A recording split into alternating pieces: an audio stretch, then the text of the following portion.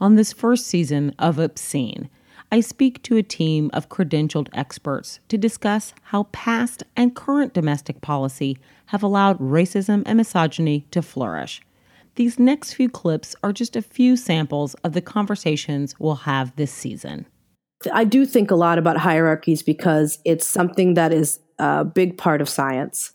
Hierarchy is something that we've accepted as being useful in science, right? So when you apply this to society, I mean, hierarchy has been needed by the ruling class basically to assign labor and task and power in society, right? And so hierarchy was used that way. And so, yes, I do agree that hierarchical structure in society is discriminatory, and that I personally don't believe any individual is of more value than another.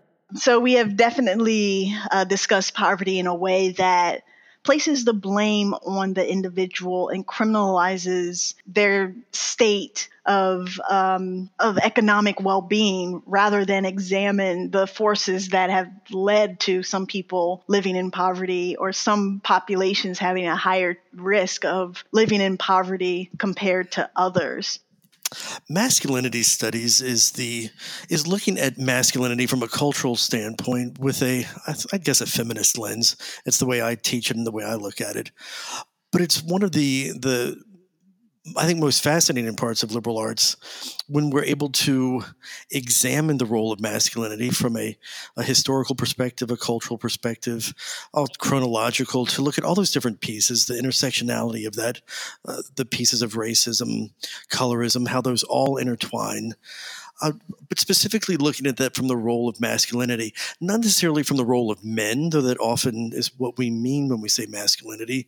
But what does healthy masculinity look like for a trans person? What does healthy masculinity look like for a cis female? What did healthy masculinity look like for someone 100 years ago, 200 years ago, 1,000 years ago versus today? So it's a fantastic exploration of just one part of the human experience. One of the Anti-Racism Center's first project it's actually going to focus on Black maternal health and infant mortality here in Washington, D.C. And what the health team hopes to provide is like insight into the maternal health issues that are facing Black women and use this information to provide support and make policy recommendations that will improve, these health outcomes. Well, I think a couple of things. I will say one of the most dangerous things that I think has happened in the last 2 years is the development of the religious freedom arm of the Department of Health and Human Services. The idea that the United States Department of Health and Human Services is implementing policies that allow doctors to discriminate against transgender people, LGBT people, women who are seeking, reproductive health services, women who are miscarrying. There's a whole host of dangerous policies that are being and rules that are being written by the Department of Human Services under the guise of religious freedom and religious autonomy. Again, actuaries have determined that because women are forced to miss work more because they don't necessarily have the same employment guarantees as men. So if they have a disability and they have to miss work, they then need to file more disability claims through their private insurance rather than through something associated with work. And so for women with disabilities, it still costs more often to get disability insurance, even with the ACA. And again, we need to be looking at what happens if the ACA is repealed.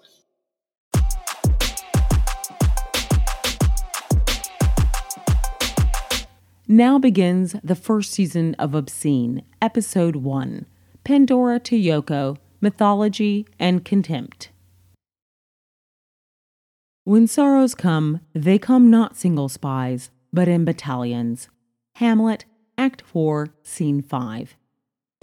Well, we just can't find her, and it's frightening, really. And what the immigration is asking me to do, really, is to take a decision on whether choosing my husband or my child. That was Yoko Ono in 1971 speaking in front of a small group of reporters. She was in the middle of a stressful custody battle with her ex-husband. facing possible deportation due to drug charges leveled against her current husband, and to make matters exponentially worse, she was solely being blamed by the world for breaking up the most successful musical group up until that point, the Beatles. This story was a seemingly new incarnation of the Pandora myth, who was a tempting goddess sent as a punishment to men to bring them harm. This was the mythology ascribed to Yoko that would follow her for decades. Her name was used as the butt of a joke. When a woman seemed to come in between two good male friends, she was called a Yoko. Many people ignored how racism was intertwined with misogyny in the mythology of Yoko. Yoko was thought of not just as someone who broke up a beloved band, but a homewrecker, a gold digger, and a social climber. This myth would for many years erase Yoko's own life and accomplishments. Before John Lennon collided with Yoko's life, she was already an accomplished and ambitious artist in her own right, both in the visual and performing arts. She had begun piano lessons at the age of 4. She was the first woman accepted into the philosophy program at the Gakushuen University in Japan. She became an integral part of the New York downtown art scene in the early 1960s. And while she was from a well-off family, during the Great Fire bombing of 1945 in Tokyo during World War II, which killed more than 100,000 people, it left Yoko's family temporarily homeless and begging for food, forever informing her work as a peace activist. Yet all of those aspects were ignored and replaced with the type of mythology that creates disdain and contempt for women. The kind that erases a woman, reducing her to a punchline or a stereotype. This, of course, is not new, but let me just say this. These myths are only allowed to flourish because they first take root as policy. To quote Jack Holland, author of A Brief History of Misogyny, some of the most fearsome misogynistic laws ever codified started during the Greco-Roman period. And so that's where I'll start this podcast, with mythology, racism, and misogyny, and how the intersections of those grew out of policy and continue to do so. As policy is discussed throughout this first season, you will see that misogyny, racism, anti-Semitism, ableism, homophobia, biphobia, transphobia, misogynar, ageism, and xenophobia rarely arrive as single spies, but rather in battalion. In other words, one prejudice rarely stands alone, as they are entangled together, often allowed to breathe in between the lines of our own policies. Who has seen the wind? Neither you nor I. But when the trees bow down their heads, the wind is passing by.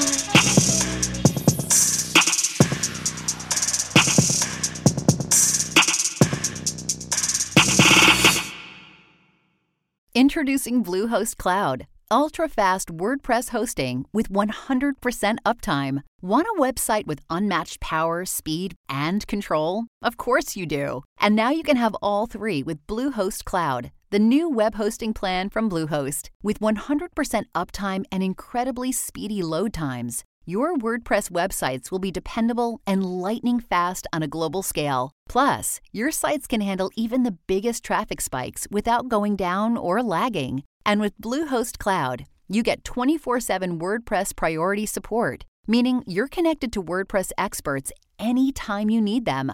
Not to mention, you automatically get daily backups and world-class security. So, what are you waiting for? Get Bluehost Cloud today by visiting Bluehost.com. That's Bluehost.com. Mythology is story. Throughout the centuries, mythology was utilized to explain the unexplainable. Like what happens to us after we die? Why does the sun exist? And where did corn come from? Mythology exists in every culture, and those stories can give one a sense of magic and wonderment. But they can also be frightening. As a Black and Latina girl growing up in Albuquerque, New Mexico, I heard the story of La Llorona, the weeping woman, who lost her children in a flood at night, and so she looked for other children after dusk near floods to replace her own, warning us small children to stay indoors at night and away from flash floods. Myths like this can be taken as an instructional guidebook of do's and don'ts. These stories tend to have staying power because they're often repeated, handed down through generations, and become deeply embedded in our culture. America has many destructive myths, like the welfare queen, a myth created to denigrate and dehumanize Black women while creating a false narrative around social assistance programs. The myth of the self-made man, the idea that any American can have a singular success without any aid from anyone. How would one do this? Are they not driving on roads paid from infrastructure policy? Did they not attend public schools paid for by tax dollars? Are they not breathing clean air protected by the EPA? As we all know, Trump has been a direct beneficiary of this myth. But today, I'm going to talk about a few Greco-Roman myths, purposely crafted to be oppressive and detrimental, and how they've managed to be repurposed and repackaged for each new millennia because they've been so effective in their purpose, to oppress and to marginalize. In a moment, we'll start with Ovid's Pygmalion. It's a story about a sculptor who carved a woman out of ivory and fell in love with its image. My guest, Eric Garrison, will briefly tell us the story, but first, a little about Eric. He's the co-chair of Equality WM at the College of William & Mary, which improves the learning and working environment at the college for lesbian, gay, bisexual, and transgendered faculty, staff, and students through representation, action, and community. Eric founded Robin, the Richmond Bi Network, started the first gay-straight alliance in a Virginia public high school, and lectured Oxford University medical students on how to take LGBT-informed sexual histories from patients. Eric also taught the college's first course in masculinity studies and is currently chairing the Virginia campus task force to prevent sexual assault. Here is Eric discussing Ovid's Pygmalion.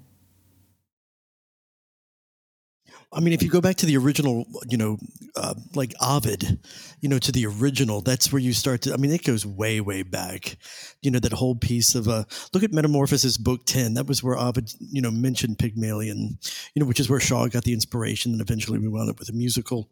But that whole piece of let's create a woman in our image. And that's what, Pygmalion falls in love with. The myth of Pygmalion was known throughout the Greco-Roman, empires. But, we have a written account of that in Ovid's Metamorphoses, and I do think it's Book 10. Been so long since I've studied Latin. But, here we have Pygmalion, creating a statue. So not just, so it's the physical form.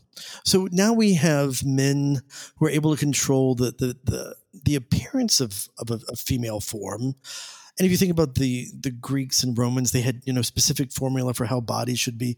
No one could ever attain those, although I know many bodybuilders today who will use Greco-Roman measurements to try to attain symmetry. But anyway, so here we have a sculptor creating almost like Geppetto creating Pinocchio. So creating a form that is the ideal female, and doing all these things physically to a lifeless, mindless, dare I say, brainless form. And then that's the form that comes to life. And that's the piece that the sculptor falls in love with. They fall in love with the form that they created. It gives, Pygmalion the power of a god. So, if we read in certain religions that a god or gods created people in their image, now you have a sculptor creating something in their image of what they imagine a female should look like. And that's what this, sculptor falls in love with, is this statue, this thing that does become real. And from that, we did get, Pygmalion by Shaw. We got, that's where the whole thing of Eliza Doolittle and, so all those pieces, they all go back, but it goes back to that part, and perhaps even Pinocchio. I never thought about that till I mentioned it. But how do we have someone create this ideal thing? But again, it's this life from lifelessness. So we've got life from lifelessness here, where it's not that Pygmalion takes a wax tablet and a stylus and starts drafting all the qualities that he thinks would be great that a woman should have. Not that that would be any better, but these are not human traits; these are physical traits that are created, and then eventually that becomes the creature in which he falls in love.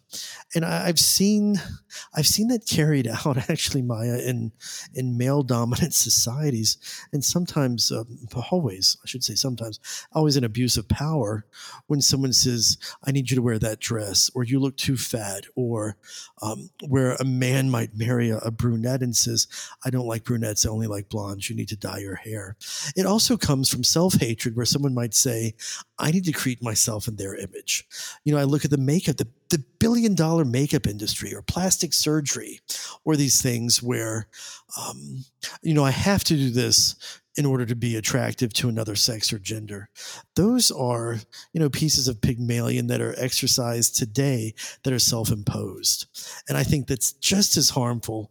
It's one when the sculptor defines what the sculpture should look like.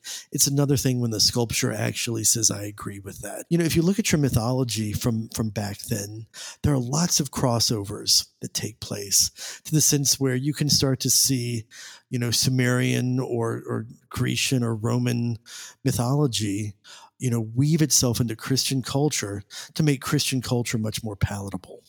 And those myths are so common, they're so pervasive, and they're just as harmful now as they were back then. As Eric demonstrated, the Pygmalion myth has been around for centuries and has been reinterpreted several times to fit a current century or decade while keeping its central theme. Women are mutable and need to be molded into the image deemed palatable. Greek mythology was a veritable poo-poo platter of misogynistic female archetypes predicated on the idea that men were once happily alone in the universe, free from disease and death, before these men slightly irritated the gods, who then punished these men with a last-minute, last-thought creation: women. So, to be clear, in Greek mythology, men are existing in a world totally without women. That may be what congressional Republicans think the definition of reproductive justice is, but I digress. When women finally do come into the picture, they're unruly creatures needing to come to heel. One of the most well-known troublemakers is Pandora, who, like her biblical counterpart Eve, was blamed for inflicting eternal pain, suffering, and sin upon all mankind because she couldn't follow a simple instruction: don't open that box. Many of these Greek myths acted as instructional guides to follow in case your woman got a little mouthy or power hungry. These mythologies would help men dehumanize and denigrate and devalue women just so they knew their place, which apparently was quiet, at home, making babies. Boys only, please. In Greek mythology, women started to fall into categories: hot, young, and ditzy, like the goddess of love Aphrodite; chase obedient virgins, like Lucreta, who ends up killing herself after she's raped, and not because of her self-agony, but because she feels that she's brought shame to her husband and her father. And then there are the old ladies, called the Grey, who seem to all meld together, and they share one tooth and one eye, and all their hair is gray. So if you're not a tempting hot virgin, you're old, sharing a tooth with another old woman. See, the Grey myth is an example of what Greco-Roman and then Western societies think of older women. They're just this big, unattractive, and invisible lump that need to stay hidden. After all, these women were painted only as useful during their childbearing years and only if they were quiet. These myths have staying power because they were reinforced by some of the most powerful philosophers and scientists of the day, Plato and Aristotle, two men that are still regularly quoted in Western philosophy. I wish I could have a conversation with Aristotle and ask him what he was really thinking when it came to women. You know what? Someone gave me an old phone number to reach him. Should I try it out and see if it works? Why not?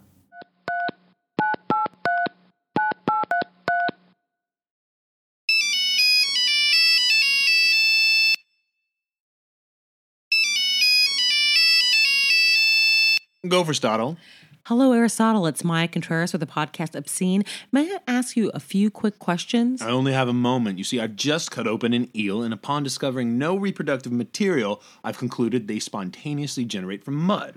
Isn't that exciting? That's been disproven. Really? I just wanted to ask quickly what your thoughts were about women. They have fewer teeth than men, and the fact that women don't go bald proves their childlike nature. That's not even a little true. The male is by nature superior, and the female inferior, the male ruler and the female subject. So you believe that women are inferior to men? Yes, you see, the relationship of male to female is by nature a relation of superior to inferior, ruler to ruled. But don't feel bad because, you see, women rank just a bit higher than slaves. No group ranks higher than another group. The slave is So wholly you're just gonna lacking the ignore deliberative me. element. The female has it, but it lacks authority. The child has it, but it's incomplete. I can't believe you've been so influential for so long. Anything a woman can do, a man can do better. No, they can't. Yes, they can. No, they can't. Yes, they can. No, they can't. No, they can't. No, they can't.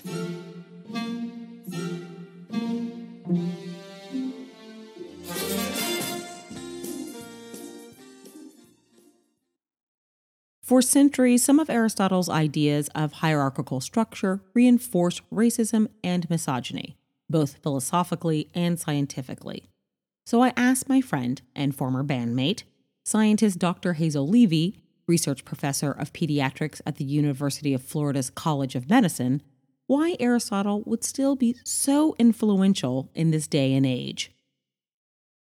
Early, like very early in your career, perhaps even in high school when you were kind of forming ideas about science, because I know for myself, even when I was doing performance, that Aristotle was brought up a lot.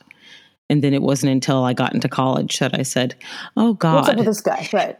Yeah. Why this guy? Yeah. Did you run into Aristotle and Plato's work early on? And why do you think they were influential for so long? Even though they had some really messed up ideas.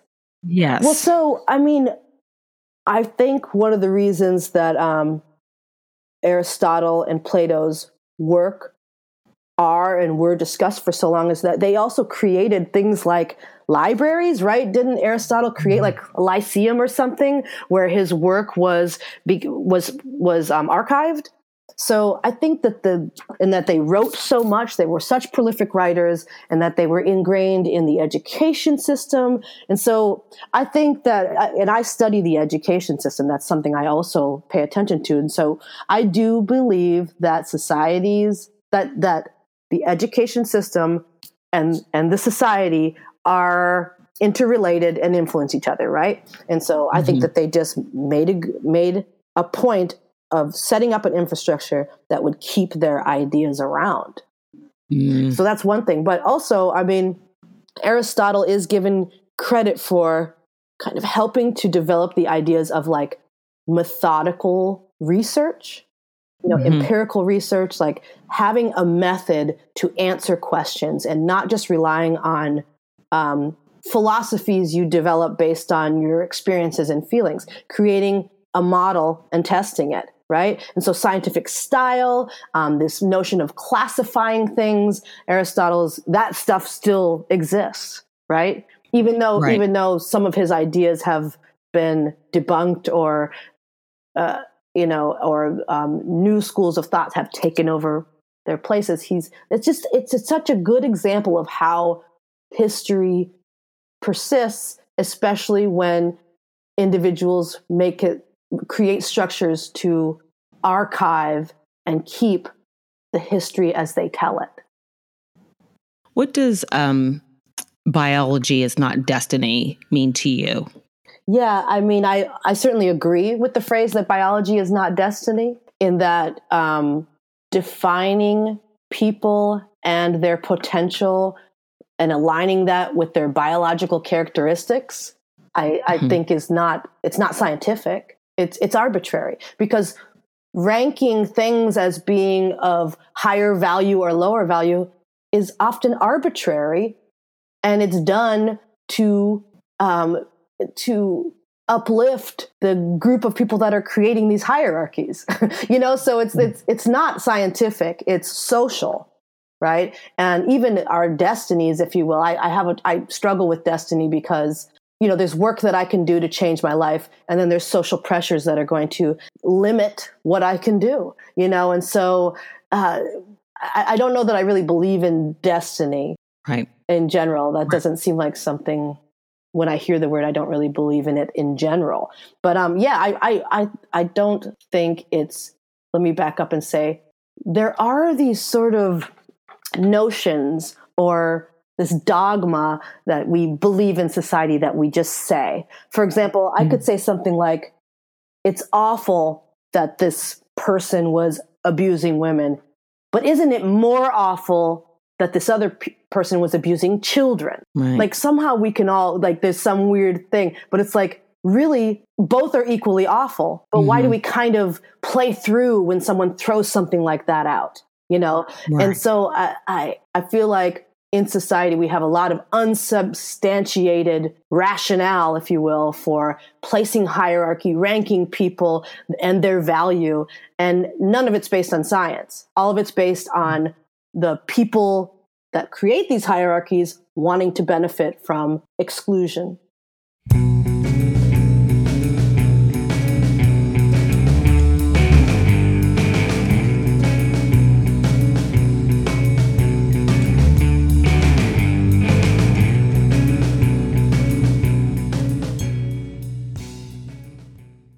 I want to repeat something Dr. Levy said in the interview about Plato and Aristotle.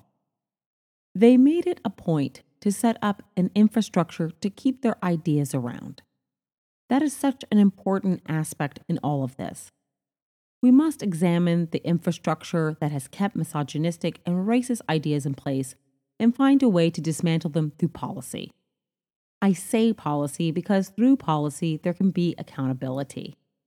To quote Dr. Ibram X. Kendi, a former colleague of Dr. Hazel Levy's, and now the founder of the Anti-Racist Research and Policy Center at American University, education, love, and exemplary Black people will not deliver America from racism. Racist ideas grow out of discriminatory policies, not the other way around.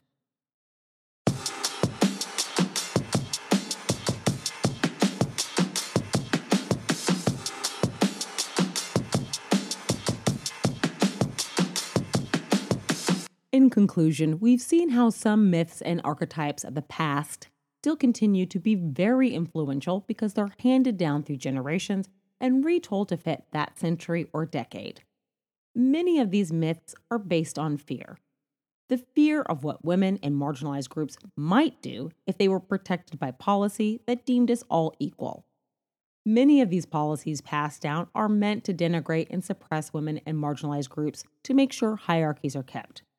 We should also examine new myths and desired infrastructure to see if true inclusivity and equality is at its center. For example, let's look at the phrase often used in the name of equality: down with the patriarchy, up with the matriarchy. While white cis men undoubtedly hold a disproportionate amount of power across the board in our patriarchal society, where would Black women, Indigenous women, disabled women, Jewish women, Asian women, trans women rank in that new matriarchy? Right now, Asian women only make 87 cents to the dollar. White women, 79 cents. Black women, 63 cents. Indigenous women, 57 cents. Hispanic women, 54 cents. Black women with a college degree age 60 or older have a median wealth of $11,000. While white women that fit that same demographic have a median wealth of $384,400. Just in case you didn't get to do the math on that, that's a $373,400 difference. Insanity. So I vote no on hierarchies, and we have so much corrective work to do. And some of that work is dismantling or analyzing the stories we're telling and telling ourselves. The myth that Yoko Ono was solely responsible for breaking up the Beatles, or the myth of Ariana Grande splitting with her exes caused them to spiral, can be traced back to the Samson and Delilah myth. where Delilah cut Samson's hair, causing him to lose all his power. I mean, what kind of bullshit is that? We should all take a moment of great pause and think about the narratives being told to us or the narratives we're telling ourselves. We need to see which ones are causing us harm or which ones are meant as a warning. For example, the myth of Cassandra. Cassandra was a woman cursed to profess prophecies that were true, but no one believed her. Sound familiar? Mr. Chairman, Senator Thurmond, members of the committee, my name is Anita F. Hill, and I am a professor of law at the University of Oklahoma. Thank you, Chairman Grassley and Ranking Member Feinstein, members of the committee. My name is Christine Blasey Ford. I am a professor of psychology at Palo Alto University and a research psychologist at the Stanford University School of Medicine. Nuclear warheads, and she's playing chicken. Look, Putin, from everything I see, has no respect for this person. Well, that's because he'd rather have a puppet as president of the United States. No puppet. And it's pretty clear. You're the puppet. It's pretty clear you won't admit that the Russians have engaged in cyber attacks against the United States of America, that you encouraged espionage against our people, that you are willing to spout the Putin line, sign up for his wish list, break up NATO, do whatever he wants to do, and that you continue to get help from him because he has a very clear favorite in this race. So I think that this is such an unprecedented situation. We've never had a foreign government trying to interfere in our election. We have 17 intelligence agencies, civilian and military, who have all concluded that these espionage attacks, these cyber attacks, come from the highest levels of the Kremlin, and they are designed to influence our election. I find that deeply disturbing.